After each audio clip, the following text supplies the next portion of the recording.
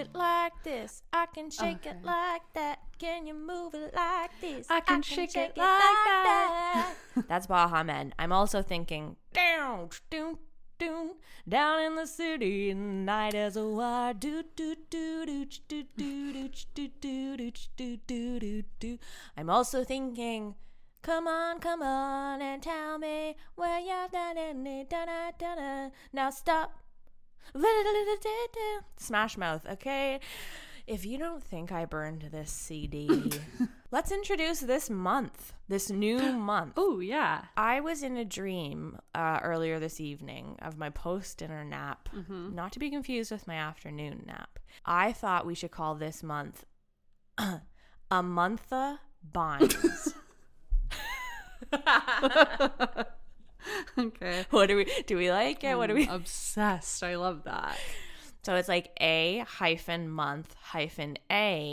like as in Amanda, Amantha, and then Binds. It's perfection. Like a month of, okay, I was kind of loving it. bracing myself for you trying to combine April with Amanda, and I was very curious. My brain did go there of like Ape-manda Binds. Doesn't work. You're a genius.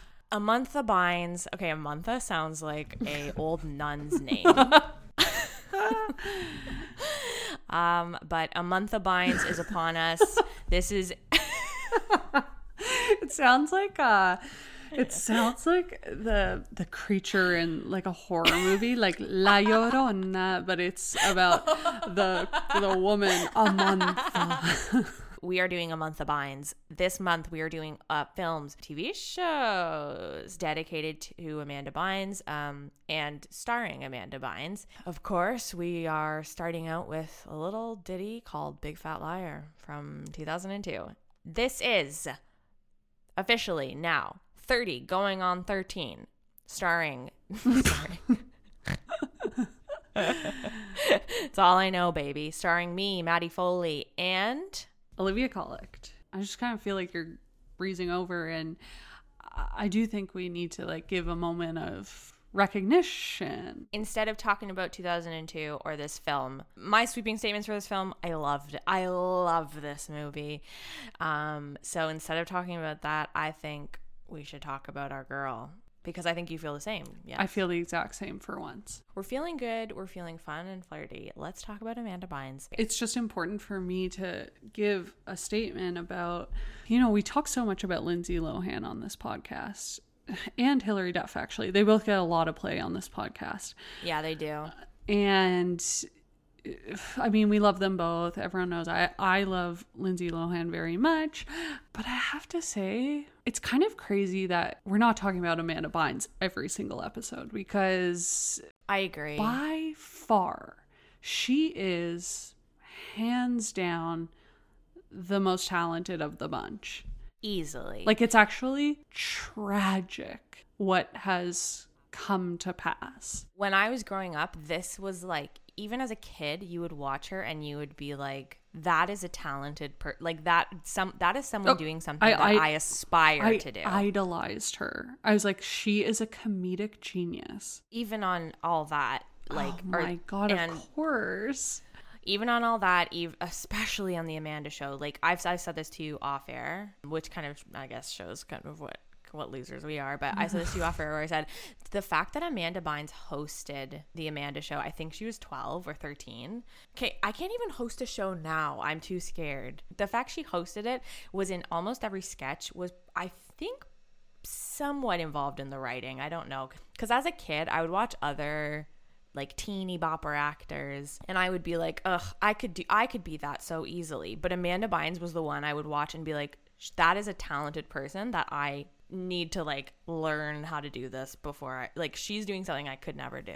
Oh, totally. I think you really nailed it. The distinction between her and like a Lindsay Lohan or a Hilary Duff is that she fully commits to it and goes full tilt, whereas like the two of them, when they're in their movies, that I'm sure even they are like, this is shit. And they didn't write it. Like, they're just having to perform these shitty lines, whatever. You can see the hesitation as they are delivering these shitty lines.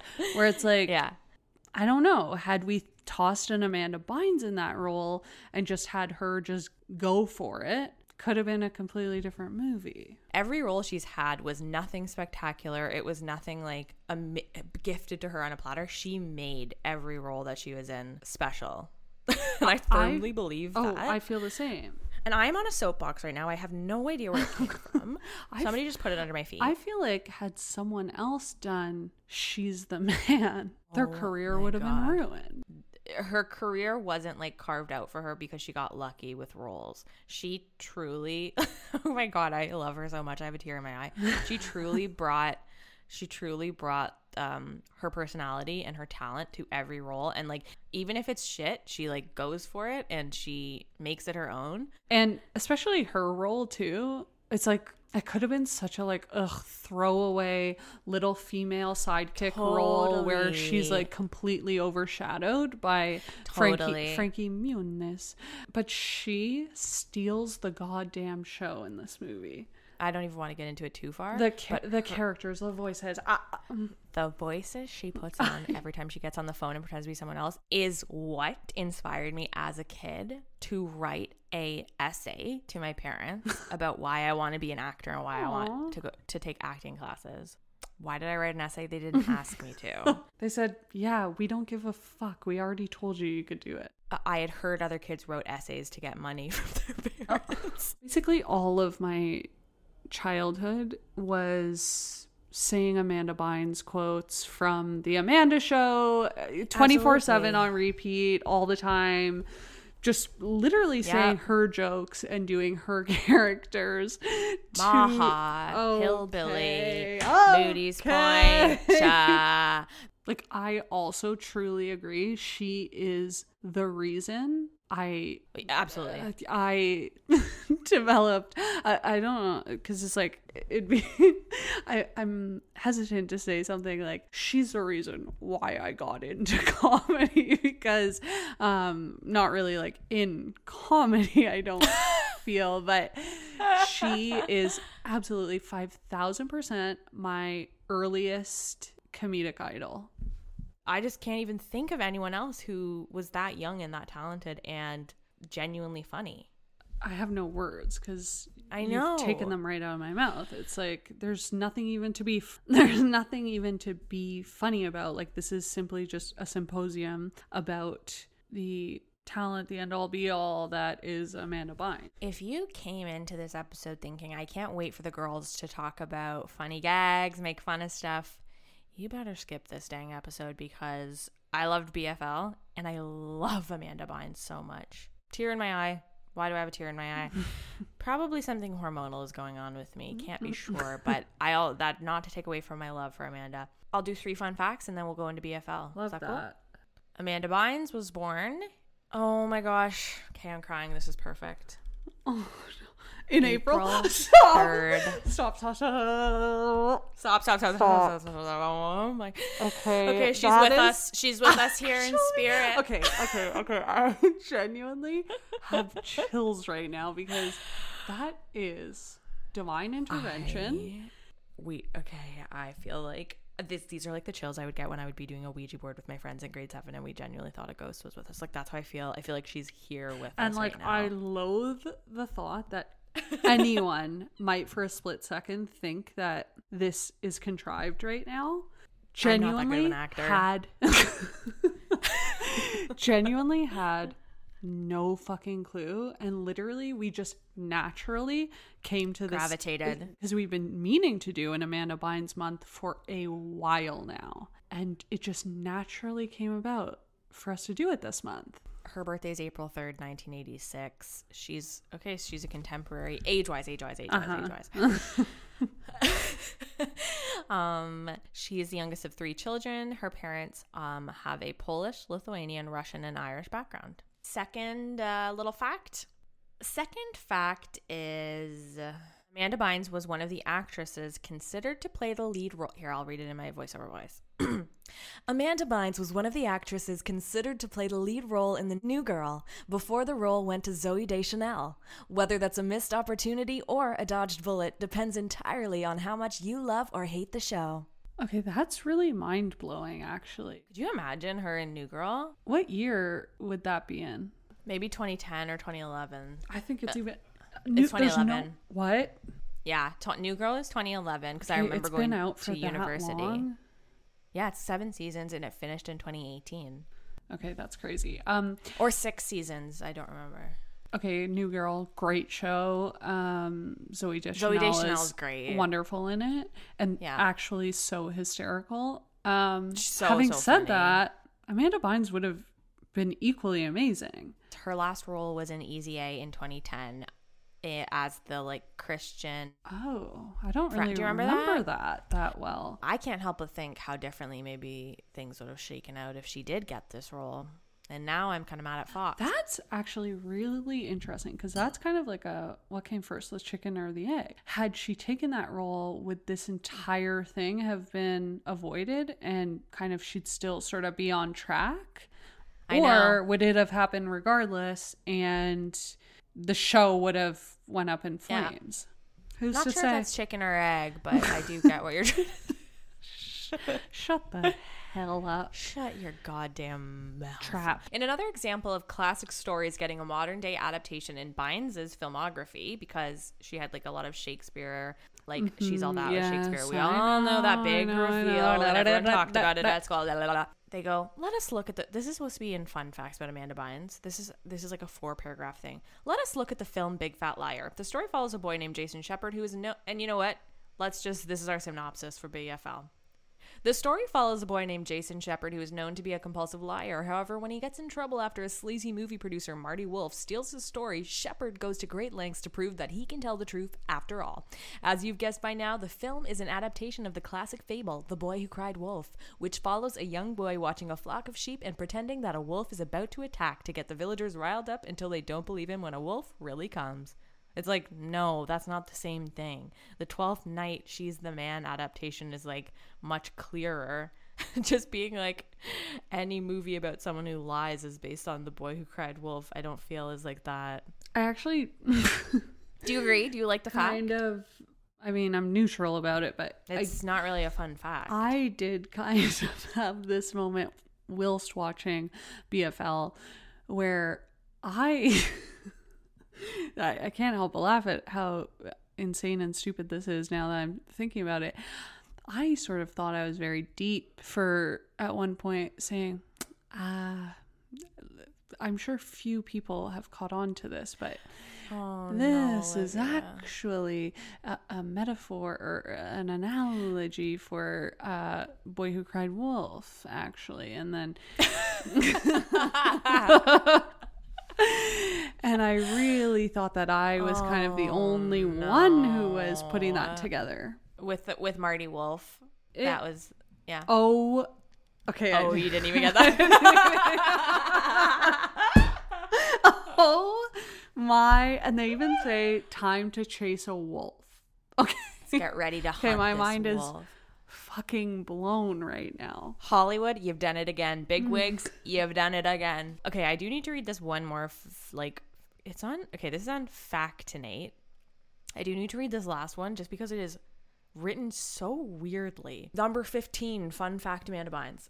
Anyone in the acting world must prepare themselves for negative reviews at some point, but things can be especially tough when you're still a kid. This was the case for Bynes when she read her first negative review in which she was derided for being puffy-faced. Frankly, that kind of negative body image comment shouldn't be used in an acting review. It's like, okay, all true things, it's but like, why are we fun. switching to, that's not a fun fact. Why are we switching to like your opinion on this? It's like, anyways, as a puffy-faced gal myself. Me too. Grow up. Go fuck yourself. We've all got puffy faces, you dumbass reviewer. Suck a D. Those are the quote-unquote fun facts. Factinate, you let me down, buddy. We'll have better runs next week. If anyone has any ideas of like a fun thing we could talk about, Amanda, or like a fun game even, okay, no, we're getting into it. That would be great. We'll do something fun next week. Without further ado, let's dive into this week's movie, Big Fat Liar. Big Fat Liar is a 2002, I put 25 exclamation marks, film. So this is putting us at 0 ABC after Blue Crush. This is putting us in the same year of Blue Crush. There were so many that came out in 2002. it's the wildest year because the movies that came out in that year ranged so much mentally for me. Like, well, yeah, they felt like different lifetimes or eras in my life. Exactly. Like when someone Blue tells Crush me and Big Fat Liar at the same time. And that's what I'm saying. Like, you're telling me The Ring came out in 2002 also? The Ring came out the same year as Big Fat Liar. I think you're a big fat liar, Google, for telling me that, because I don't believe that. Okay, this is a stacked cast. We've got Amanda Bynes, Frankie Muniz, Paul Giamatti, John Cho, Amanda Detmer, the blonde Monty. Yeah, I never would know her name in a million years, but she is kind of just like the 90s to me. Like, I don't even know was she in American Pie, because she just like seems like she would be. I think. Okay. Was she in Jawbreaker? I thought 1,000,000% Amanda Detmer was in American Pie, but she is actually known for Final Destination, which is what I remember her from. She's one of the girlfriends. I don't remember her in that. I looked up to see if she's in American Pie. Okay, well, she's the most American Pie-esque person I've ever seen. I know. They actually kind of fucked up not casting her. Yeah, because you know what? American Pie does have such a distinct look, flavor, memory. I mean, I've barely even seen any of the movies, but it was just such a huge I mean, I've never even seen it. But I don't even know if I've watched one all the way through. Don't you just feel like it was There's a very specific aesthetic. I remember being fascinated with her name in this movie, Monty. So loved that name as a kid. So confused by it, tickled, almost intrigued. Like, hey, I was like, what is that short for? Name? That's an old man who like owns an airplane company's name. You know or what? Something. That actually did stand out to me that was her name, because it's so close to Marty. It just seems like a weird choice to make her name so close to his. I do wonder if there's like a Shakespearean we have Donald Faison, we have Sandra Oh, we have Russell Hornsby, Taron Killam. Yes, love him so much. He is so funny. I was having so much fun, and then unfortunately I do look at who writes this movie. Take a wild guess. Oh, I know. We're talking about the other foot guy. We're swimming in feet guys. You know what? It's not the script that I like anyways. It's the actors in it and their performance. So, whatever. There is a sequel to this movie. I don't know if you knew this. Written and created in 2017. Guess what it's called? If you had to guess what it's called. Bigger, Fatter, Liar. I'm laughing so hard at that. Bigger, Fatter, Liar. This film starts out, love this opening. Frankie Muniz is, actually don't remember, what's his name? Jason Shepard. 14-year-old boy, and he's a bit of a liar. He wakes up, his dad goes, "Are you up ready for school yet?" He goes, "Yeah, I've been up for hours." He's just getting up. The dad goes, "Did you write your paper?" He goes, "Yeah, of course I wrote it." He didn't write it. You get the deal. I don't know if you were like this when you were a kid, but first thing when I would open my eyes, the first thought in my head would be, am I going to fake sick today? Like every day for school, I had like eye open and I was like, okay, am I going or am I faking sick? Because I hated going to school so much. You loved it. Oh my gosh, it's your time to shine. Oh my God, you loved the attention of going to school. Loved going to school. I knew it. You're such a little... Not in high school, of course, but elementary school, junior high. Loved going to school. I was like, yes, what outfit am I going to wear? Who am I going to talk to today? What crush am I going to see? What crush might look at me today? Well, okay, when I had a crush, you bet your bottom dollar I'm not missing a single minute of school. If I'm in between crushes and we have uniforms, so we didn't even have the fun. Oh, okay, so actually getting ready. That makes a lot of sense. That would kind of take away some of the luster. I gotta be honest though, thank Christ we had uniforms. The days where we got to, like Civvies Day, where we got to wear our own clothes. Horrible. so bad, and not in a trendy way, in a way that I was trying to be alt, and it was so bad. It was just sweatpants all the time. Anyways, well, things aren't that different, I guess. But if I had stayed up playing Sims till 4 a.m, God, you bet your bottom dollar I'm opening my eyes and going, okay, are we faking sick? So I'm relating to Frankie. I'm a little bit of a liar. My dad would call up and I'd be like, oh my God, I've been awake. The song that starts is the Smash Mouth song. Yeah. Oh my God, that's my first note. I said, memories. loving these sick tunes. I love that they match up the Taran Killam bullies stopping him to steal his skateboard. They like match it up with them saying stop. I always remember that. Malcolm in the Middle is so little when we pan out. I mean, he's always little. I know. It's really cute though. This movie really reminded me how good he is. Okay, he is one of the most underrated actors, I feel. Him and Amanda Bynes are a it's actually absolute power unit. Why the fuck am I getting stuck watching all these other people? I know. It's not like he's a Chris Hemsworth, okay? So I can see, I don't think it's right, but I can see how he could get passed over. But Amanda Bynes is a knockout who also happens to be extremely talented. She's got both. She could have made it either way. But what is happening? Who's working against these two? If I look back, like, She's the Man, I feel like was, oh my God, in the moment. She's with Channing Tatum, loving this. Like, she's hot. And then something happens between 2000, I think that came in 2006 or 2005. 2006 summer probably sounds right. Like before I started high school, I feel that sounds right.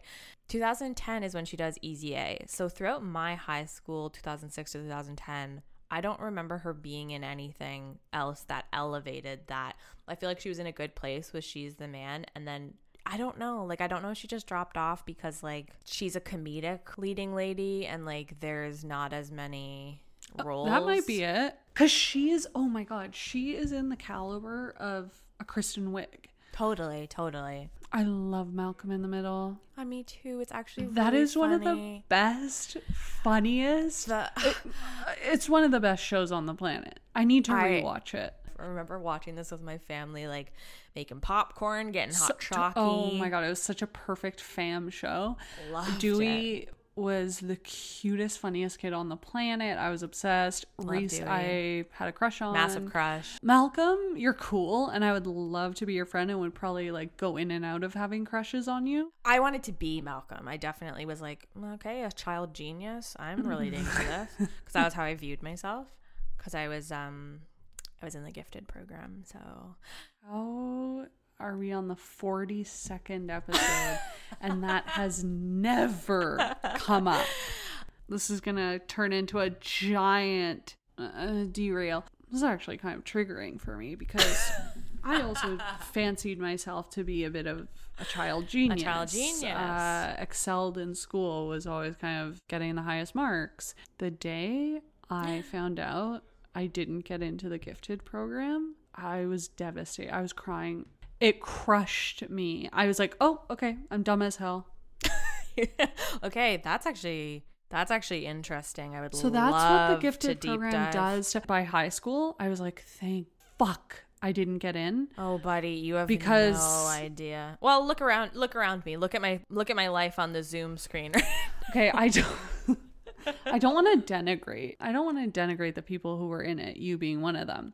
From the people that I know who went into it, actually ended up getting screwed because that program ruined their social abilities. Like, also, I'm sorry, the actual program itself, I was going into a like small room and like they would just show you little flashcards and be like, what time of day is it in which house? Like, and I was just like, can I have my fucking candy and can I go now, please? This sucks. I don't know what they thought they were doing. Basically, you were being scientifically experimented on. I definitely had like a little complex as a kid because of the gifted program. And now I'm sitting in a den sweating my absolute ass off because the air conditioning doesn't work and still winter, hilarious.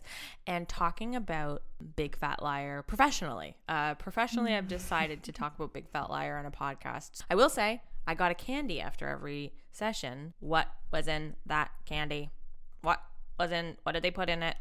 Are they tracking me? After those flashcard sessions? After the flashcard sessions, yeah. Okay, now I'm starting to think about it. Are you sure it was a gifted program? I've never heard any of them. He gets to school. Our little guy, Jason, gets to school. Teacher slams the door in his face. I have never seen this before. I'm also thinking, though, if the teacher slammed the door in my face was like, you can't come in, you're late.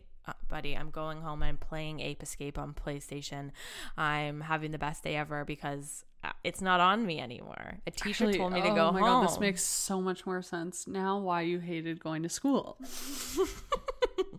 Like, okay, this is going to affect our friendship. Pieces are coming together. Everyone listening right now, if you were in the gifted program, or if you have stories about being in the gifted program and just getting candy and doing little tests, please reach out. And if you weren't in the gifted program, also reach out and let us know how that affected you, because Olivia and I are really figuring some stuff out here live right now. We meet Miss Caldwell. What's with Sandra Oh getting every single teacher role? She does, I guess. She plays a great teacher. I don't know. Okay, when he calls her Phyllis, that was so funny. I love that. So he's late for class, and he does this whole big thing to essentially convince the teacher that he didn't finish his homework and he's only late because his dad was choking on a meatball. I remember this so well, being like, call my dad if you want. And then him in front of the kids, like, doing this big performance. I'm loving the attention he's getting. Like, I'm so jealous. He tells like the title, he tells the biggest, fattest lies. If I'm another student in this class watching him do this, though, I'm tattling immediately. Okay, that was also my thought. Not that I would tattle, but that I'm seeing somebody a sea of kids here. Someone's going to be a tattle. If I didn't like him, I'm tattling, and I'm doing it even snakier, like in secret after the class is over. Like, promise you won't say my name. Yeah, like going up after, being like, I have a stomach ache because I have to tell you something. Because you know, like kids will get stomach aches and they felt like guilt or shame. If I like him, though, okay, I'm going along with it. I'm retelling the story to other people and inserting myself into the story. So class ends. He thinks he got away with it, but then boom, parents show up and they are like, no, daddy didn't choke on a meatball. He's gonna have to do summer school because he didn't get this paper in on time. Very shocked by this, don't know why. It just sort of makes sense. And so he goes home. He has 3 hours to write this, and he has to do it by hand, and he writes BFL. He writes big fat liar. The titular scene. And it's so, they give it so much kind of pageantry. Oh, like, we get serious, like, music is building. We've got an orchestra. They're building up, and he's writing it. Big fat liar. It's literally being given due as if he's writing out E equals MC squared for the first time ever. Whenever you do that voice, you always remind me of the dance teacher from Center Stage when she goes, just do it. Just give it to me. So Frankie writes big fat liar. Skateboard's been stolen by Taran Killam, so he's gotta run, and he gets hit by a car. A limo, but it's fun, to be exact. It's a little bump. It's not a big hit. It's a little one. And Paul Giamatti is introduced. Marty Wolf, the producer, he's sitting in the back. He's a classic Hollywood producer bigwig. He is so good in this movie. Like, everything he does is so funny. He's in the back. His first line, the driver goes, "Oh God, I think we just hit a kid." And he goes, "I'm on the phone." Okay. Mental anchor. Love it so much. He's got like his blue glasses on. He's got his little blue tooth. Loving. Okay, he's wearing a full matching, a yellowish beige motorcycle jacket with matching colored pants that zip from the bottom up to the knee. His wardrobe in this whole movie is so crazy. It's outrageous. He also has hair in this movie, which is so interesting because even when I look at him with hair, I think of him as a bald man. But isn't he's partially? Oh my God! No, you're because right. It gets I'm dyed. Having a Mandela effect about Paul Giamatti's hair, because I was picturing him just now as having a Friar Tuck kind of situation. But you're right. No, he has full blown. Hollywood has implanted in me that he's just bald. Even thinking back, and I watched it today, and even as I was watching the scene where he dyes his hair, I'm going, how's that going to work? He's bald. I'm watching him put orange dye in his hair. I'm going, how's this going to work? He's bald. Maddie and Liv production. Woof, woof. Arr. Frankie Muniz as a child getting hit by a limo with a Hollywood bigwig in the back. Oh, no.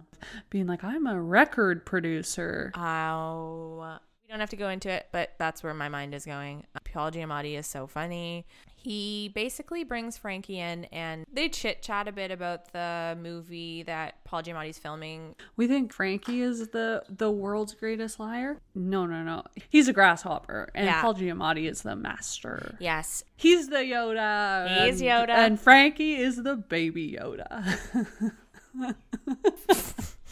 Joel is keeled over laughing. As if baby Yoda is somehow like learning from big Yoda, I guess is what you've implied.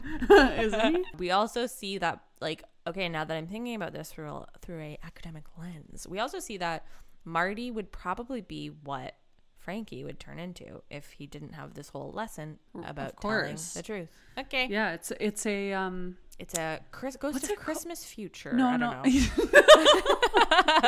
No, what is it called where you see like not A Twist of Fate, but some, like, yeah, I know what you mean. Oh, I know, but we unfortunately can't move forward. You're gonna be stuck remember on this because I am gonna be sick if we don't think of this. A glimpse into your. Oh my god! I'll let it. We'll Google. Don't worry. Okay. A glimpse at what could be is gonna have to do. Do your breathing exercises. Language is actually a construct, and why do I even care? Okay, you've got the idea in your brain, and forward. I have it too. We've communicated. Frankie forgets Big Fat Liar, his written essay in the car. Marty takes a look at it and raises his eyebrow. And they drive off. He looks at it for literally 2 milliseconds. He just sees the title. He literally can just read Big Fat Lie. And he is blown. It basically is Lindsay Lohan saying, but here's the catch. Yeah. It's the same energy. He sees the gold the second his eyes hit Big Fat Liar. He is a producer, okay? They've got an eye for this sort of thing. They're busy. They're Hollywood bigwigs. They've only got 20 seconds to give to you anyways, so they got to learn to pick things up fast. And what he sees in Big Fat Liar, he's loving. So they drive off, and we do see a shot of what's being filmed in town, which is Jaleel White, who keeps Urkel. He keeps talking about being Urkel too. It is honestly really funny. The fake film within the film is Jaleel White is a cop with the chicken partner. Okay, honestly, these parts killed me. I don't know what this says about me that my humor hasn't changed at all since I was a kid. I am laughing so hard at this. Like, I'm giggling like a little schoolgirl. It like, holds up. If you haven't seen it, the chicken has glasses. Dresses. The chicken has a uniform. The chicken's in a cop uniform. The teacher is like, "Where is your homework?" Frankie Muniz didn't get to hand it in. He's like, "I swear to God, I left it in the car of this producer." And they're like, "Oh my gosh!" Like, he's really weaving. Get a life. They're like, "Quit lying. You're a huge liar. There's no big producer in town. What are you talking about?" He loses. So we flash forward. We go to summer school, and Malcolm in the middle is now in a summer school. This summer school looked exactly like my driving school. Down to the classroom, down to the teacher. It was exactly what my driving. Oh, you didn't take driving school? Yes, I did. Okay, I just don't want to isolate you. Just because I don't have a license doesn't mean I didn't go to driver's school and also take my G2 test twice. You were giving me a blank stare, so I was like, oh no, I've triggered her? No. Wait, you took your... I keep forgetting this. You did take your G2. The last test I took was when I was 22. I took one at 16 and I took one at 22. Okay. At 22... I definitely wasn't as crushed as the first time when I was 16, but I was definitely bummed. Weathered, yeah. And then I was weathered. And then at this point, any sort of like pressure situation, like I immediately crumble and become very nervous. Yeah. Like a driver's test to me is the number one most nerve-wracking thing on the planet. So it was that, but also it was like, okay, now I'm 22. I have no money. I'm only going to be able to afford to take transit anyway. Why am I torturing myself even doing the test? Yeah. Totally. You're a Toronto gal. I get it. I know a ton of people that grew up and live in Toronto that didn't even get their G1. So flash forward, we're in summer school. Looks like my driving school. Oh my God. Okay, this summer school, you know what my eyes are locking on right away? Those covers that they would make you make for your textbook. But I remember that, like, that really took me back. I remember all of junior high school, that would be like one of the first assignments in the first week of school was write in your agenda, must cover textbook, and you had to go of your own devices find paper to cover your freaking book. I was really hot or cold with assignments like that. I found like I loved smothering my agenda first page with collage pics of same thing, the 2000s, because it was a mode of expression, personal expression. But I would also try to do like alt ones, like I was a little bit alt. Okay, see, and it was where you could kind of flex like year differences. I have Blink-182 on my thing. I don't know if you noticed. Okay. I had 9-inch nails. Oh my god. Okay, you are really shooting for the stars. I'm dark. I've got a lot to talk about, but I'm not going to tell any of you about it because it's going to be a mystery. We go over to Amanda Bynes, I believe. They're hanging out. They're going to a movie. It's summer. I would honestly give a limb. Holy fuck. I am so jealous of them right now. Seeing them at a movie theater with their snacks, having fun. So jealous. They have popcorn. They've got their... It's one of my favorite things on the planet. Oh my gosh. They've got their pea corn. They've got their drinks. So jealous. I honestly couldn't get over it. And she's talking... I love a movie theater space. I love to be in the pitch black of a movie theater with all of my snacks. And it is a vacuum in that room where I can eat whatever I want, do whatever. It's like whatever happens in this room. Yeah. I love that because I feel like a lot of sexual deviants also think that way. So I do kind of like that you have more of like a fun, holistic spin on it. Mine has to do with like eating, calories sleeping, don't sort of count in this room. Going into a cold air-conditioned movie theater, coming out into this afternoon sun, feeling changed, feeling inspired by the movie you just saw. Feeling inspired. Oh, okay. That. Okay, I'm also changing my personality for 3 weeks based on like Spider-Man or whatever movie just inspired me so much. Thank you. Okay. The feeling during childhood / teenage of what strutting out of a movie that has just changed your life. Like you just saw Sandra Bullock in yes. What am I thinking? Miss Congeniality. Yes, you just saw Miss Congeniality. Your life has changed. Your world view is completely different. You are strutting out of that theater feeling on top of the world. It was like a high. For some reason, Spider-Man sticks out to me so much because I wanted to be that is so Peter funny. Parker so bad. Not Mary Jane. Wanted to be Peter Parker. I wanted to be superhero movies when I was a kid. Star Wars. Didn't understand it, but I walked out feeling so jazzed about like my place in the world, hope, feeling it's larger than life. It's larger than life. It makes you feel like connected. Peter Pan with Jeremy Sumter, seeing that in theaters. Okay, that was life-changing for a million different reasons. Hand kissing aside. I also was just like, I want to be a magical being. I truly do not think it's possible as an adult to feel that way. No. So they're in the movie and okay, the trailers start playing for new movies, and Malcolm is starting to go, I've seen this before. You guessed it. His story, Big Fat Liar, has been turned into a film, has been adapted for a film, and we're seeing the trailer for it. Everyone is talking about BFL. It is the must see movie event. Which is so funny because it's so stupid. It's the worst part of the movie is how fucking terrible the movie is. It's really funny. I don't know if they were aware of that. The way that this movie is talked about in the media after is so funny. Like there's like an interview with Paul Giamatti and he's like, some ideas, they just come to you. And like people are like, the mastermind behind the new film coming out, Big Fat Liar. Like so funny. But I gotta say, I'm really feeling for Frankie Muniz here. Frankie's like, I'm going to LA to get this guy to admit he stole my story. That's his big thing. Amanda Bynes is like, okay, I'll come with you, but like we gotta figure out what to do with my grandma because she's babysitting me. Frankie's always like the man with the plan. He's always like gotta figure it out. Amanda Bynes is like tutoring Taran Killam, and so what they do is they dress him up as Kaylee and they send him off to Grandma Pearl's, and she is so cute. Did you remember this woman? I did. And so one of the mental anchors from this movie, which I did own on, must have been VHS, watched a million times, Amanda Bynes saying Grandma Pearl is like very ingrained in my brain.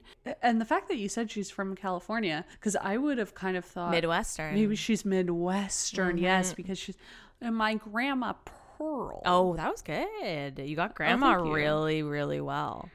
That was great. That was really good. So Taran Killam dressed up as Kaylee to trick Grandma Pearl. I can't do it. They get along like immediately. It's so funny. I'm they're making me laugh. These two are like a house on fire. That's wrong. What? These two are getting on like a house on fire. That's never heard. I believe you. These two are getting on like a house on fire. If the house is on fire, don't come a knocking. So the two get to LA. They fly there. And Donald Faison is supposed to be picking up a furrier. And instead, Frankie Muniz swindles his way in, and they get in the car, the limo, and Donald Faison shows them around. He's like, we want to go sightseeing. Okay, they get to another one, man. They get to Universal Studios. Okay, I'm crying. I have tears in my eyes. I want to go to Universal so badly. I want to go to amusement park. I want to get a huge drink with like a freaking like Jurassic Park head on it, like a slushie, like an icy. Oh my god! I want to get like a comical like lollipop. I think those are at Disneyland, but I want to pay $30. I was also thinking of Disney World. I want to pay $30 for a water bottle fan. A water bottle fan. Oh my god! Because guess what? It's getting hot in line. It's so hot and it's actually unbearable, and you kind of have to buy the $30. Oh my gosh! It's like a Lion King branded fan that you spray yourself with. I'm loving it. I also remember going to Universal Studios on that tour where you pretend to go through the lot. Okay, buddy, it was so much fun. There was like a Psycho portion where it's like Norman Bates comes out and pretends to stab. Okay, that's so fun. But it's definitely very much like you realize as a kid, like, oh, Universal Studios is like, there's also some like darker, like older movies.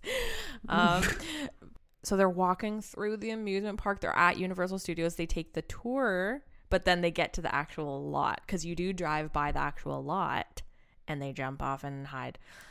Amanda Bynes with a red shirt, a jean jacket, beige capri pants, Skechers, and layered hair. Okay, she has 2 layers in her. No, I guess so she has 1 layer.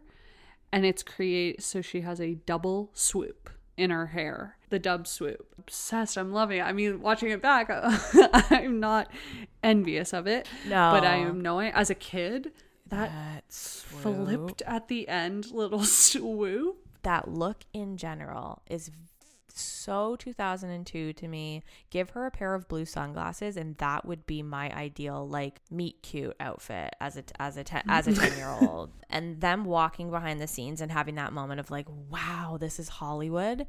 As a kid, yeah, that stuck with me. As an adult, okay, now I'm weathered. Let's flash forward 20 years. Now Maddie Foley's weathered. She's walking through. I'm seeing a bunch of sad extras walking around the lot, not knowing where to go. They didn't make it. They're all failures. You think the real celebs are walking around in costume? Get a grip. It's the extras. The illusion has been shattered. The glass. try to go see Marty Wolf, and we meet Astrid, the receptionist, who, if you'd have said to me before we watched this, do you remember Astrid from Big Fat Liar? I would have been like, what the genuine fuck are you talking about? I didn't even remember the plot for this movie. The second I saw this woman, I was like, I can recite all of her lines. I know exactly her intonation. Like, you're so right. It's so weird. This is a movie I definitely watched 7 million times as a kid. Yeah. Could not, like, going into it, had no clue what the plot was. I was basically confusing it with like the Jim Carrey movie. So we get to Astrid when her like puking on the phone. So what happens is they try to get rid of her essentially, and they basically tell her that her car is parked on top of a dog's tail, and because Astrid loves dogs. She loves her dogs. Entire desk is covered in dog paraphernalia. And this is one of the first times Amanda Bynes puts on a different accent. Is like, "Hi there, your car's parked on top of a dog." The puking sound she like makes on the phone. So we get into the room. Marty Wolf is talking to his assistant Monty. We sort of see like Marty's a huge dick. Like he's a huge dick to Monty. And then Frankie comes in, and all Frankie wants is to talk. To get him to tell his dad that he wasn't lying. Okay, I'm crying at this part, buddy. I totally forgot the whole thing was like not to get famous or make money. It was literally to just make his dad believe in him again. You know me. Any storylines about making parents proud? Marty Wolf goes, "Yeah, of course, buddy." And then he lights the story on fire. Classic Hollywood bigwig. Anytime we're talking about a bigwig on this podcast, we are talking about a Marty Wolf type. So Amanda and Frankie talk after this, and Frankie, okay, again, it's hitting the same chord. He goes, "If you saw the way my dad looked at me, it was like I wasn't his kid anymore." They're like, "Where are we going to stay? Like, we got to figure out a plan." They get to the warehouse with costumes and props. OMG, this was my GD dream as a kid. This is the best scene of the movie. Yeah. It's every kid's dream. Them going through the aisles, trying on different costumes, making jokes. It's a closet montage. It's a closet montage. We've got a closet montage. They're on clothing hang racks sliding around with the wheels and sliding around. They've got the big coming out in kooky costumes and then cool costumes. The big sunglasses where it was like, I need me a pair of those. Like, it is so fun. We've got fun music. They're having the time of their lives. Lights, tons of costumes, tons of props. I will say, watching as an adult, I'm looking at those clothes. I'm going, ugh, I bet I know exactly what that smells like. The basement of Black Market on Queen Street. That like mothball stank. We get in the limo again. Donald Faison finally is like, "You guys aren't the fur people after all." He does a little Austin Powers joke in this scene. Did you catch it? Okay. So this is... Blink and you'll miss it. This was one of the... Oh, maybe we're talking about two different things. I'm talking about the hysterical joke that he does that became an extremely prevalent schoolyard thing we would all do, where he's cutting them off every time they try to speak, but with the key, and he's doing the sound of like a engine revving. We thought it was so funny to do this to people. I did too as a child. But I also have to ask, when did Austin Powers come out? Because the Austin Powers, obviously, I'm thinking about the Oh, Scottish, right. So I'm going. Okay. Who came first? Muniz, Frankie, his author name. Muniz, Frankie is wearing in this scene. Okay, it's not just Amanda Bynes who's got outfits that are nostalgic. Frankie is wearing a t-shirt long sleeve combo. Loving. Actually, that combo was huge for me. He is the first person I think of when I think of that, because I feel like he wore it in Malcolm in the Middle all the time. He definitely wore it in Malcolm in the Middle. Yes. He's one of the first people I think of when I think of a long sleeve under a short sleeve. I used to wear like cute ones initially, the ones that were like actually just sold as one shirt and were genuinely one shirt. The sleeves sewn into. Yes. But then in junior high, when I was going through my severe chronic poser phase, where I was neck deep in West 49 Avril Lavigne eyeliner, poser clothes. I love it. And I'm wearing an Etnies t-shirt long sleeve combo. One of my class pictures from junior high school in an Etnies combo shirt. They are like, we're gonna get revenge on Marty Wolf. So the first thing they do, they go spy on him at his pool. His little Palm Pilot. Frankie Muniz stole his Palm Pilot, so they go spy on him throughout his day. I love his Palm Pilot. It literally just says for 9 a.m. swim 25 laps, and then it has nothing like after. This literally looked like my schedule in the beginning of COVID when we all like lost everything, and my schedule was like, this is eat still my phone. Breakfast 10 a.m. There's nothing else. My phone still has a lot of scheduled things like There's that. a lot of days where I have a single... Watch Big Fat Liar. Oh my God. Writing to watch old movies in my... Children's movies. In my phone. I've started doing this thing. This is so depressing. We have a sort of ecosystem here, Sean and I. It's just us living obviously together, but it's been just us for a year now. So I don't see friends. I don't go out. Like, I've been totally isolating. So I send him, he works up in the den, I work at the kitchen table. I send him invites for when I'm watching one of our movies for our podcast. I schedule the time, I schedule the place, I put living room. You book the living room. I book the living room and I invite him and I say optional. Like, you can come if you want. You don't have to, but I'm just letting you know that I will be in the living room watching this. Like, and he will accept or decline. And then depending on his answer, we'll sort of go back and forth. But he does formally accept to watch with me and will come down and watch. And when he formally declines, he does not come down and watch. Okay, I love that. I would love to institute that in our home. It is. It's sick. It's maddening. He's 2 feet away from me. Why am I emailing him with scheduling conflicts? We go to the producer meeting. This is where we meet John Cho. He's so funny in this. I actually really love his role, where he's like, this is like the pitching producer meeting. Like, Monty's there, some other writers are there, and John Cho's like, we begin. Harumph, a crash from the sky. Like, very funny. I remember this. Okay, he's so funny.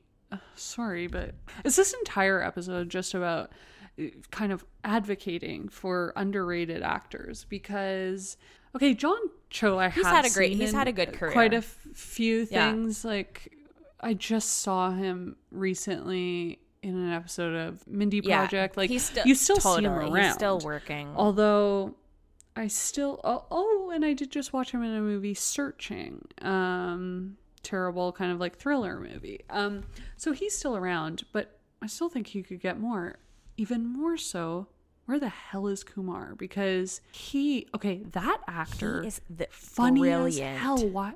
Why is he not in anything? Joel and I have had this conversation so many times recently. I'm not kidding. I think he's probably above it. He is so brilliant. He's a speechwriter. The only explanation is that he doesn't want to. That's what I'm saying, and I actually think it is probably that, because he is so funny, so brilliant, so smart. He wrote one of Obama's speeches. Like, he's a political speechwriter on top of everything. Yeah. Okay, I can't wait to tell Joel that. Look up his... Now that is fun trivia. I honestly think he's part of Mensa for some reason. Cal Penn. I think he's a former White House staff member in the Barack Obama administration and an actor. It's actually kind of like infuriating. Couldn't be how talented more he is. Jealous of someone in my goddamn life. The 2 fields that I was like most interested in, plus psychology. If he has a psychology degree, I'm gonna blow my brains out. No, we go to the next meeting where he's talking to one of the PR women. This woman is in so many things. She's in Seinfeld. She's in Seinfeld. That's what I'm thinking of her from. Basically, in this meeting, Paul Giamatti, aka Marty Wolf, looks at her and he delivers the line. She says, yeah, I know what I'm doing. I'm senior vice president of public relations or whatever. And he goes, you sure you're not the senior vice president of Twinkies? I'm only bringing that up because it does come back. But oh my God, hate that. He's a bully is basically what we're seeing. He bullies everyone. He next goes to the stunt grandpa, the older man who does stunts. So cute. So cute. Also, like, good looking, and I was kind of into it. Okay, totally. Like, really, especially when he jumps out of the plane and he goes, "Grandpa's been doing this a long time." I was like, "Whoa, it moved! It moved! It moved! It moved!" But I am laughing at Paul Giamatti's delivery of bullying people. Like, so funny. Like, when he's like, "This is the movie business, Grandpa." Like, everything he does. Okay, because what we were saying before, it's the committing to the thing. Like, you are going into this because you know who I'm picturing if we subbed in for this role is, and I don't know why, but I'm picturing, what if we subbed in the evil agent from Billboard Dad? My God, it's you like, couldn't have. You're only kind of going halfway with it. Yes. Anyone from Paul Giamatti is so over the top. It's perfect. To feel comfortable watching him be mean to people, he has to be making a fool of himself in how big he goes. If he was like delivering these like seriously, or if he wasn't putting a like, do you know what I mean? Like, it would be uncomfortable to watch, but because he's such a crazy clown in this movie, okay, literally and figuratively, it works. Like, it makes you be like, okay, there's no way someone would be this mean. This episode is kind of actually just sort of... This is actually my master class. This is actually a lecture about acting. This isn't actually for you. This is for me to sort of work some things out about acting in my mind. Get me off this dang soapbox. Taryn and Pearl, we go back to what they're doing. They're working out at home. Her lifting the balls of yarn. Yes. This is actually pretty much where I'm at in my physical health journey. Same. So we go back to the kids. They're hanging out in their warehouse and they're like, okay, we spied on him all day. He's the meanest person ever. Like, he deserves this. Let's get revenge. Amanda Bynes playing with the sticky thing, jumping on the wall. Huge mental wanker. Okay, this, yes. Yeah. And her getting stuck and him pulling her off. I should mention Donald Faison is in on it because we did find out he's an actor that was like spurned. Is that the word I'm looking for? Or scorned? Spurned by Marty Wolf. And so he's going to help the kids. Them putting on sunglasses and walking out with Matrix music. It's so funny because as a kid, I remember watching this and idolizing this, like thinking it was so cool, thinking everyone watching was like, this is the coolest thing ever. And now as an adult, you realize it's like a fun parody of like spy movies. But as a kid, I was like, no, I'm sold. There's no satire. This is real. Paul Giamatti in his Burberry little, what would you call that? Like brief bathing suit. Him dancing down to the pool. Me, my brother and sister were obsessed with this song and this scene of him walking out to the pool. We had this little like stereo at the neighbor's pool, and every time we'd go swim there, we would play this song and we would all take turns coming out pretending to be Paul Giamatti from this scene. Paul Giamatti is. Are you getting Beetlejuice vibes from him? Kind of. 1000%. I'm obsessed with you. We're on the same wavelength and it's feeling good.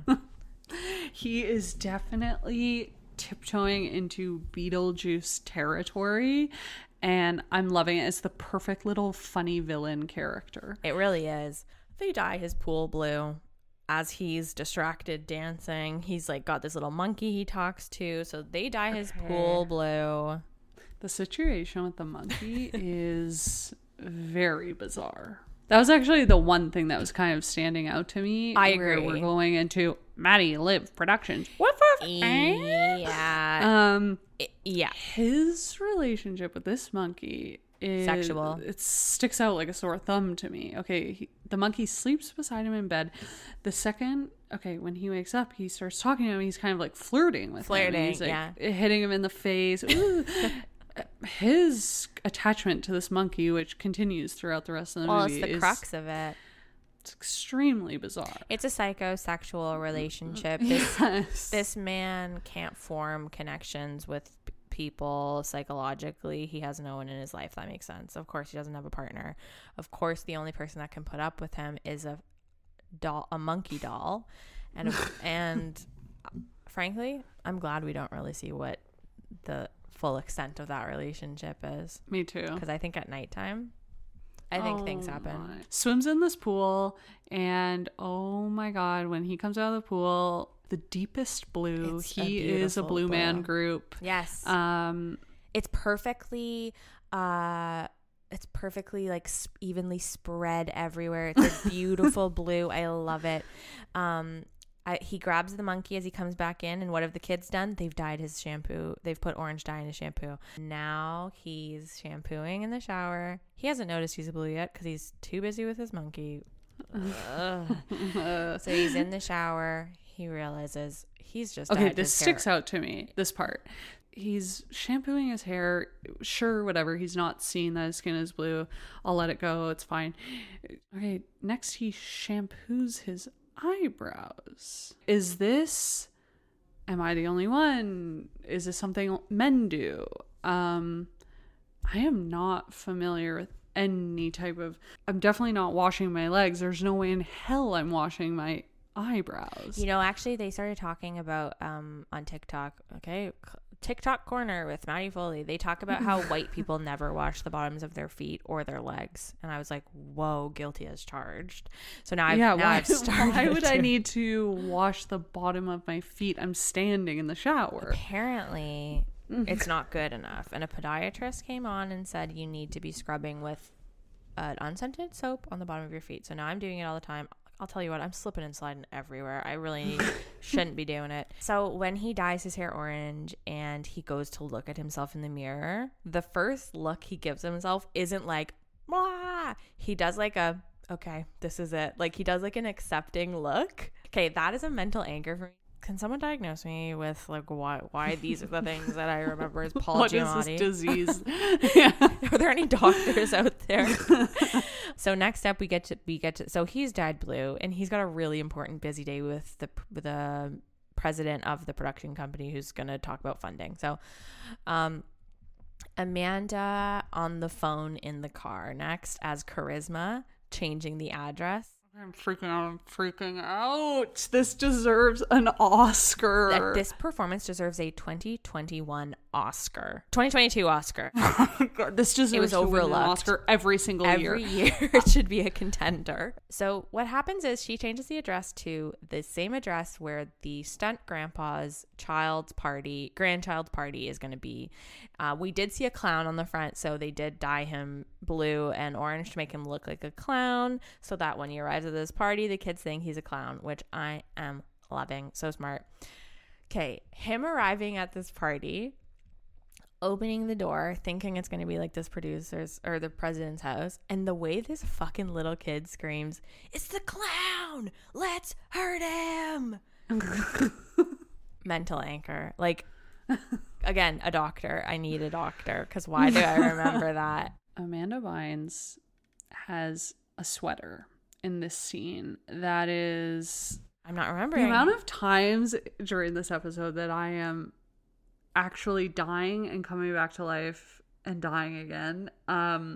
She has this knitted sweater, like knitted in the sense that it's like cotton, whatever material, a long sweater with a belt, kind of like tie belt with it. Oh my God, I loved these. I had one that was in blue that I loved so much. I think it was from Gap Kids, possibly.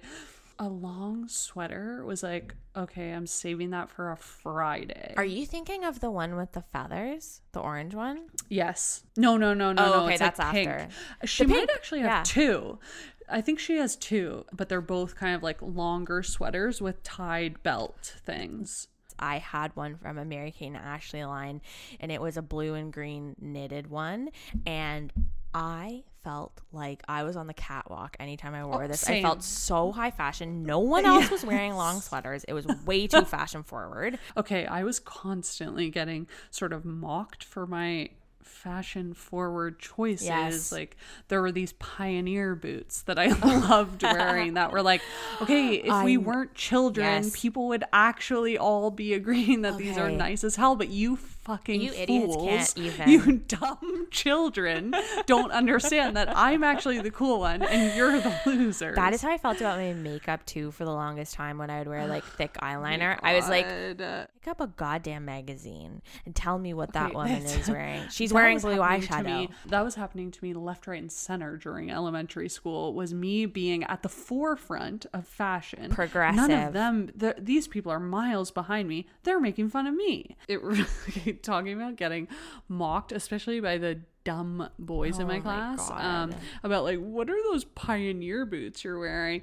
Okay, I actually still endure this kind of commentary from my boyfriend who will like, you don't understand, like what I'm wearing is cool. and stylish. You just don't understand. You're so out of this realm. Okay, so he goes to this party. The kids attack him, laughing so hard when he calls the one kid Four Eyes. It's like, this is so funny. They're fighting so hard. And then she's like, she freaks out finally. She's like, I don't know what you want me to do. And he's like, okay, chill. We'll just reschedule the meeting then. It's fine. Like totally gaslighting her. It's like so funny, so funny.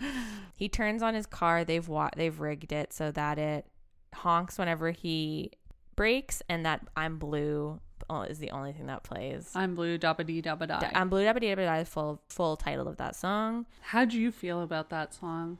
My favorite color was blue at the time, so I loved that song. I remember being at Christmas. I remember being at my grandma's when I hear that. Don't know what it's playing from. I don't know what it's playing from. A radio, or it's playing maybe from a CD.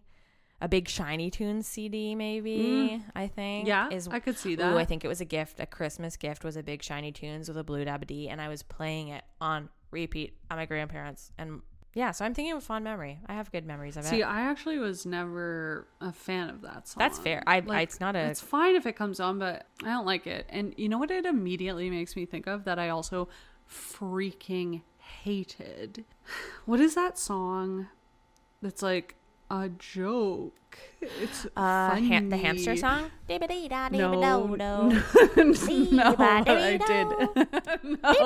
did. I love that song. Okay, this was exactly in the same UGLY? No. Okay, I love that song. Know all the words still. It was in the exact same, maybe even year, at least like era. We've also got like Prozac playing. Cotton Eye Joe?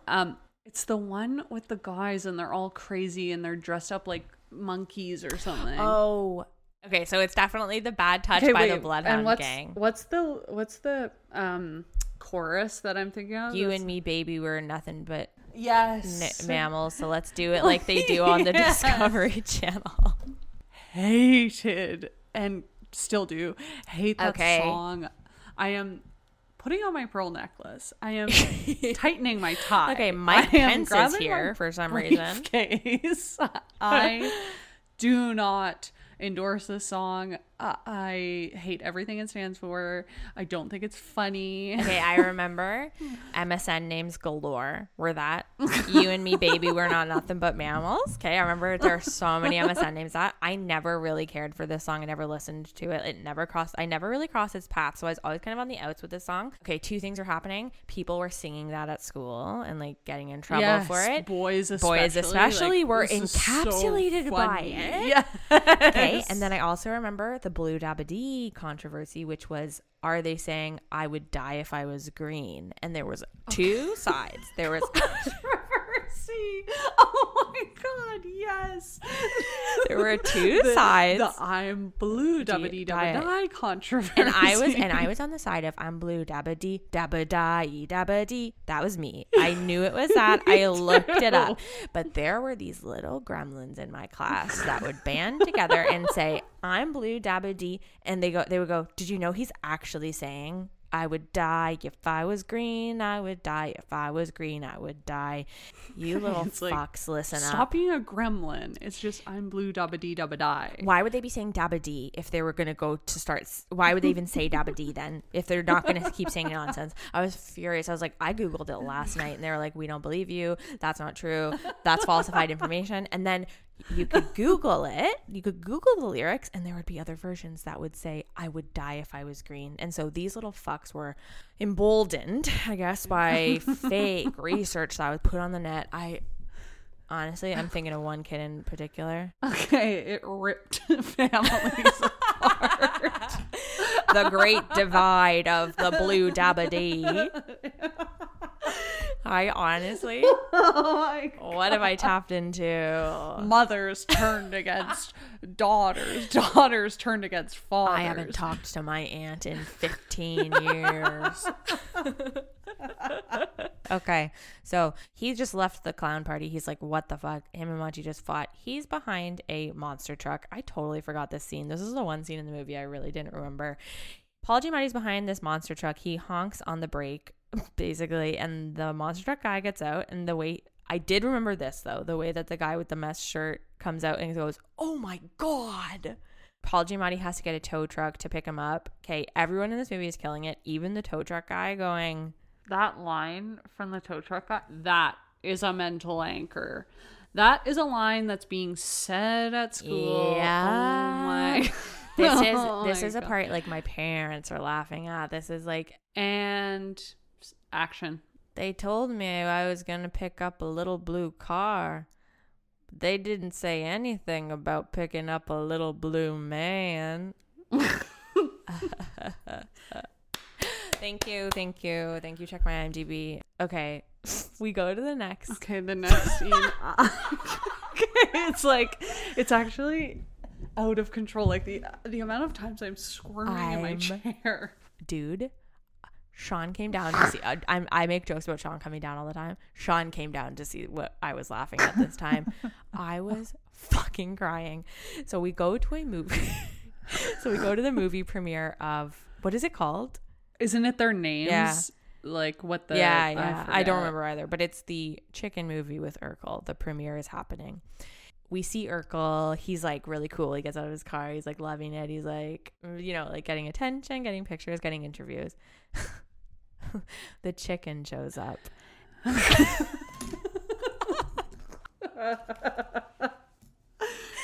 Oh my. The chicken shows up. Burn Baby Burn is playing, so it goes do do do do do do do do do do do do do do do do do do do. The music. How would you describe his outfit? It's kind of like 70s, kind of like Elvis-y. He's got like an open collar.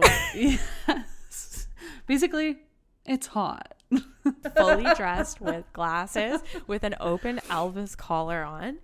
He has a handler, but like the chicken is looking around and everyone is freaking out. They're like, there's the chicken. They're losing there's the their chicken. shit. And Burn Baby Burn is the perfect song. I literally have tears in my eyes. I'm laughing so hard I had to rewind it. Right before the party. Okay, so the scheme continues. They're like, this friggin' Marty is not giving in. He will not call my dad. We have to keep sabotaging him, ruining his life, whatever. He calls Amanda Bynes, who's back at the prop warehouse, and she's lying on a car on the phone. Okay, she's wearing banana shoes. Oh my gosh, I remember that so vividly. These banana shoes are killing me. She is wearing giant shoes that are bananas. That is so is this Amanda a Dan Bynes Schneider thing. Okay. I don't know. Don't make it evil because I love it, but I agree.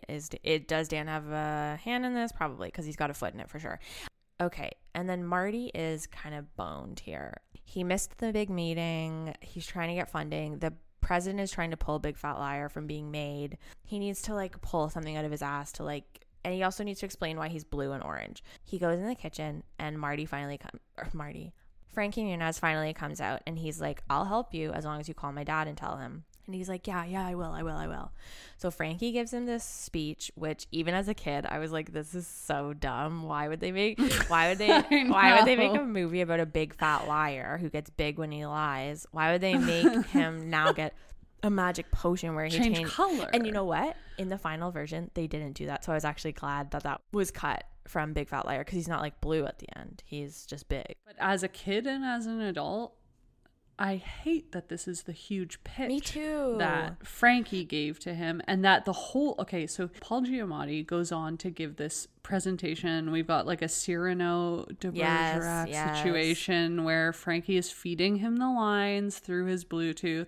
Paul Giamatti is giving this speech to the whole party of explaining that the Big Fat Liar will change colors based on his emotions. Okay, people are losing it. They're like, this is the best movie I've ever heard. I hate this pitch. This as a writer of scripts, I'm saying, are you freaking kidding me? I could come up with 10 ideas right now that are better than that. And it's kind of like a hat on a hat. It's like, we already have the thing that he changes size. That's already way too much. Throwing in a color. It's way too much. Okay, now we've got a whole other We've got rules that are changing. For everyone at this party, they lap it up, including the president who very earnestly, that was impressive. And I'm like, ugh, it wasn't. So Marty comes back. He goes, thanks, kid. You saved my ass. And then he goes, but I'm not going to call your dad. And instead he calls security and gets them kicked out. And Monty is like this is wrong. Monty also has hella flicks in her hair. Oh my in this God, she scene. looks like that is It's Flick City. Polly Pocket. Polly Pocket. She is the prototype for the blonde Polly Pocket. Okay, I love this next sequence. So the kids go back to the warehouse. It's the all is lost moment very clearly. Jason, aka Frankie Muniz, calls his dad and he confesses everything. And luckily we don't see that. I actually kind of liked that we don't see that. And he's like, it's over. Like, Marty won, it's over. And he goes, we're leaving in the morning, all is lost. And Amanda's like, you can't give up. Like, she's kind of like, we need to figure this out. And who comes out of nowhere but Monty? And she goes, I love how quick it is too. She goes, I'll help you. And they're like, okay. And she's like, let's do it. And he's like, let's get revenge. I got some I'll round up the troops. And so Monty gets everyone that hates Marty Wolf in the same room, and they give a demonstration, a presentation, an illumination of a plan that they have to Phase 4. Okay, I wrote all the steps out. To take down Marty Wolf. This is pumping me up so much. Them getting in the military, like, you'll take this. The blue team, you'll take this. Yes. We've got full military lingo, military vibes. We've got color kind of coding, like a control center all of a sudden. Sort of like a battleship scenario. Oh, I'm We've got it. screens. We've got Bluetooth headset things. I love it. It's very militant. This is so funny. We have like a group of 30 people willing to do this. We have Amanda Bynes giving that, like, you're gonna crush him, like, I love that. And so we go through the steps, and okay, so I'm loving this, the music, the CGI sequence of the computer hacking. So the next day, the plan is in motion. We don't know the plan, and that is so exciting to me as a viewer. I'm loving it. Okay, so the plan is in action. There's computer, there's hacking, there's CGI. We've got Amanda and a Frankie in the control center, and they have everything mapped out. They've got like the iconography, the computer, whatever. Step 1, Donald Faison gets him in the car. Donald Faison takes him, and the car breaks down, and he gives an acting performance of like, please don't leave me. I'm going to lose my job. Please don't complain about me. Who comes driving up? Jaleel White at the perfectly timed moment. This is now phase 2. Jaleel White picks up Marty Wolf, takes a shortcut through the desert, and acts so crazy and out of control and eccentric that Marty throws himself out of the car. That one I'm a little bit like, what is Jaleel White's strength? Is it that he's eccentric and a speed demon in his new car? Right. But whatever, it's fine. I'm loving it, having fun. Marty jumps out. We are on to phase 3. With each completed phase, so that they can keep track on the computer and have everything in order, we get a little kind of like emoji, an icon for each a thing. clip art. So we get, after Donald Faison completes his phase, boom, a little pixelated limousine on the screen. Then we get a pixelated dotted line going next to a cactus. Phase 2 is done. Buddy, I am loving this so much. Funny. It's so cartoonish and hilarious. As a kid, I was like, this is This is probably how the CIA does it. The technology has come so far. Step 3A, cue Fatboy Slim right here, right now. Right here. Right. Okay, I'm getting chills as this song is gearing up. My whole body is perfection. electrified. This song, I spent half a day trying to find this song online, where I remember it was a hot summer's day and my friends were asking me to play, and I didn't because I needed to find Right Here, Right Now by Fatboy Slim because I was so fucking obsessed with it. Step 3B, old grandpa stuntman comes in a helicopter. I have chills. The shot of Paul Giamatti like looking over, like squinting while the helicopter's in the background, I was like, this is actually a sick fucking shot. Like, this is very cool. Okay, there's honestly so many massive scenes in this movie. Like, I'd be curious to know what the budget was. Look it up. Okay, budget was only 15 million, but the helicopter comes, the music swells, and they go, we had to take the helicopter to come get you, Marty. Like, we got to get to set. Old hot grandpa. So he gets in the helicopter. Old hot grandpa fakes a helicopter crash, forces Marty to do a skydive out of the helicopter with him. Marty's like, are you sure we have to do this? Are you sure you know what we're doing? He's freaking out. And the hot grandpa goes, remember, I'm a dinosaur. Or like, I've been doing this for a long time. So hot it moved. Okay, I'm sweating. They jump out. And I'm going, oh my God, the helicopter. Okay, a sneaky little guy is hiding and he jumps out. This is perfect. They're flying through the air. This sneaky guy comes on and goes like, phase 3 complete, blah, blah, blah. Boom, we got a little helicopter graphic on the screen. The heli graphic comes up. I'm literally so excited. I can't even stop talking about it. Okay, I can't freak out. Stage 4. The helicopter grandpa and Marty Wolf get to the set. He's been calling Monty, like Monty's sort of talking to the president. The president's like, if he's not here soon, blah, blah, blah. Marty is walking through the set to get to whatever. And he walks by a little timed perfectly Malcolm in the Middle. And a little perfect Malcolm in the Middle has his monkey. Malcolm holds the monkey up. Marty takes the bait. He runs right after them. It's a huge chase scene. Amanda Bynes has the cart waiting. They are driving through like a snowy set. I'm loving that. I could cry. I thought this scene was so cool of them driving through all this stuff. I know. Okay, step 6. The nerd guy floods him out. He activates a flood sequence that floods through this set, I guess. It knocked my friggin' socks off. It's brilliant. Like visually, it was so amazing to watch. Having this desire to swim in it. Oh, buddy, I want to go swimming so bad. I want to go to a river. I want to go to like a river.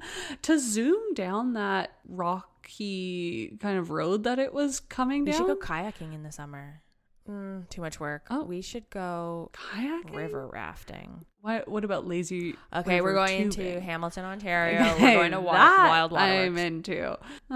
Okay, yeah, let's do lazy tubing with Band-Aids, sunscreen. I'm loving it. The whole kit and caboodle. You laugh so hard at that every time.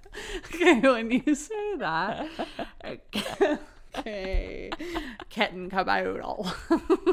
Okay, step 7. Cue PR woman bringing the whole news team over so that they can watch the fake quote unquote stunt. Step number 8. Get Marty up to the roof and get him to confess. Confess his sins. So funny. He gets in the roof and he confesses and he's like, yeah, of course. Frankie is like goading him and Marty is like, of course I stole your story. Is that what you want to hear? Whatever. I stole it. I stole his story. He goes, and you'll never tell anyone. He goes, I will never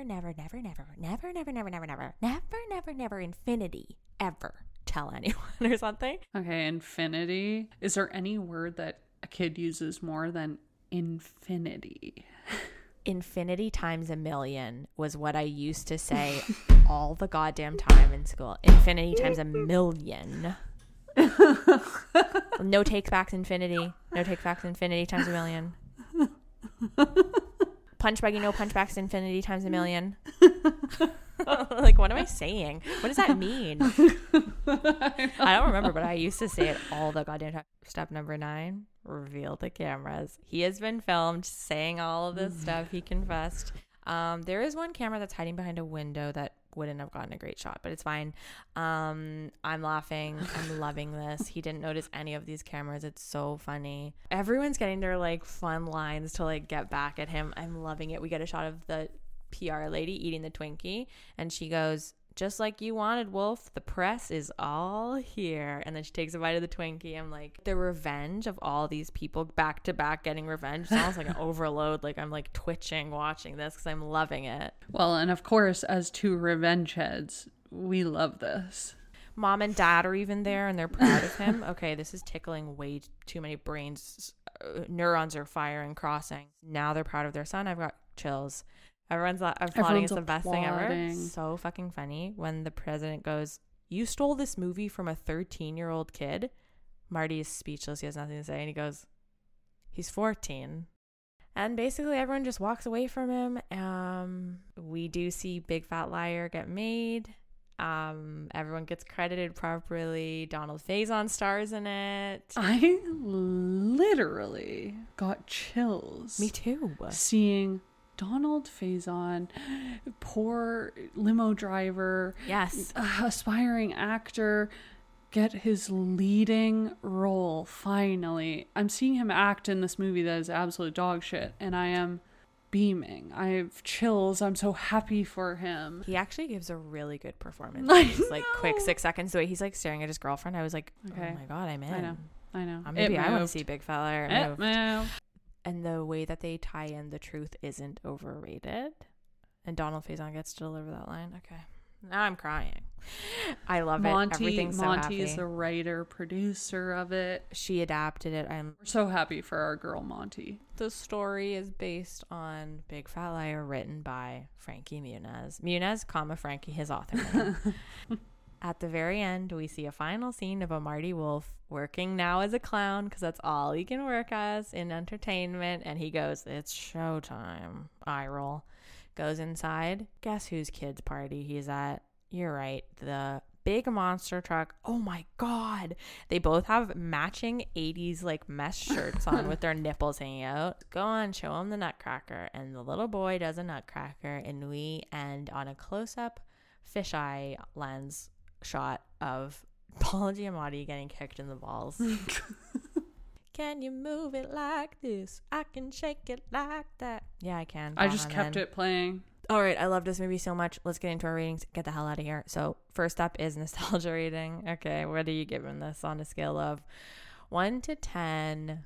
I don't even know. There's so many things to choose from. Banana shoes. I was going to say banana shoes too. Okay, we're really on the same wavelength. That's wild. Today. We're Kate Bosworth. We're riding waves. Pipe.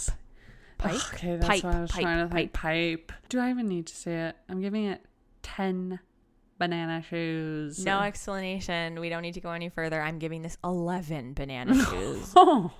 The blueprint for this movie is part of my DNA. I can recite it, even it's instinctual. It's the perfect kids movie. Okay, next up, entertainment. Scale of 1 to 10 banana shoes. Where are you sitting? As an adult, rewatching. Let's reframe it. As an adult. 10 banana Okay, shoes. Okay. Me too. I'm also giving this a 10. I'm going to reframe it. As an adult, rewatching this. Things, whatever.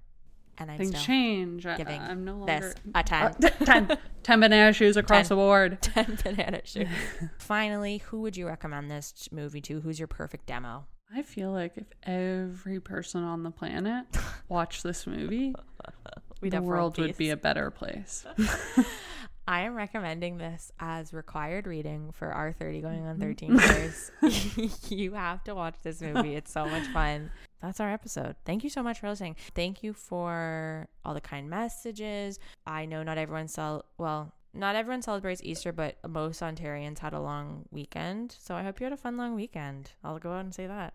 Happy Tuesday. I don't know. What else? Is there anything else you want to say? Do you have any just happy beginning of a month of Vines month. Okay, happy a month of Vines. Like, we're starting off with a huge bang. Easter is over, so put your peeps away. No, keep your peeps out because I love a peep. Wendy Williams calls Dua Lipa Dula Peep. Keep your peeps out. Keep your giant chocolate Easter bunnies that taste like cotton. But that's your favorite chocolate, I know. Literally my favorite. I am so excited. I'm drooling at the thought of one.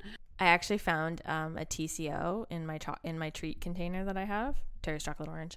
Have been nibbling on it. I actually had chocolate all over my face. Is it the one I gave you? No, no. Well, did you give me the dark chocolate one?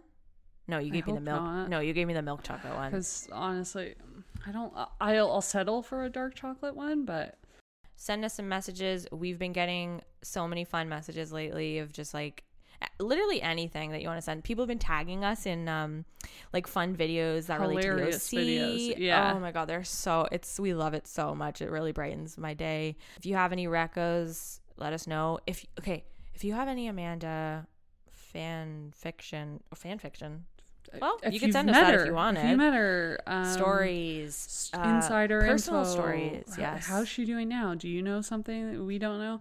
With that being said, please follow us on social media. On Instagram, we are at 30going13. On Twitter, we are at 30going13. On TikTok, we are at 30going on. No, 13. And we don't have a sign off. Let's make one up based on this movie. You made the last one up. Do you have a good one right now? No, you go. Thank you so much for listening. We will see you next Tuesday. You are the best. And always remember that I can move it like this. Can you shake it like that? Everybody rock your body. Everybody shake your body. Fade out.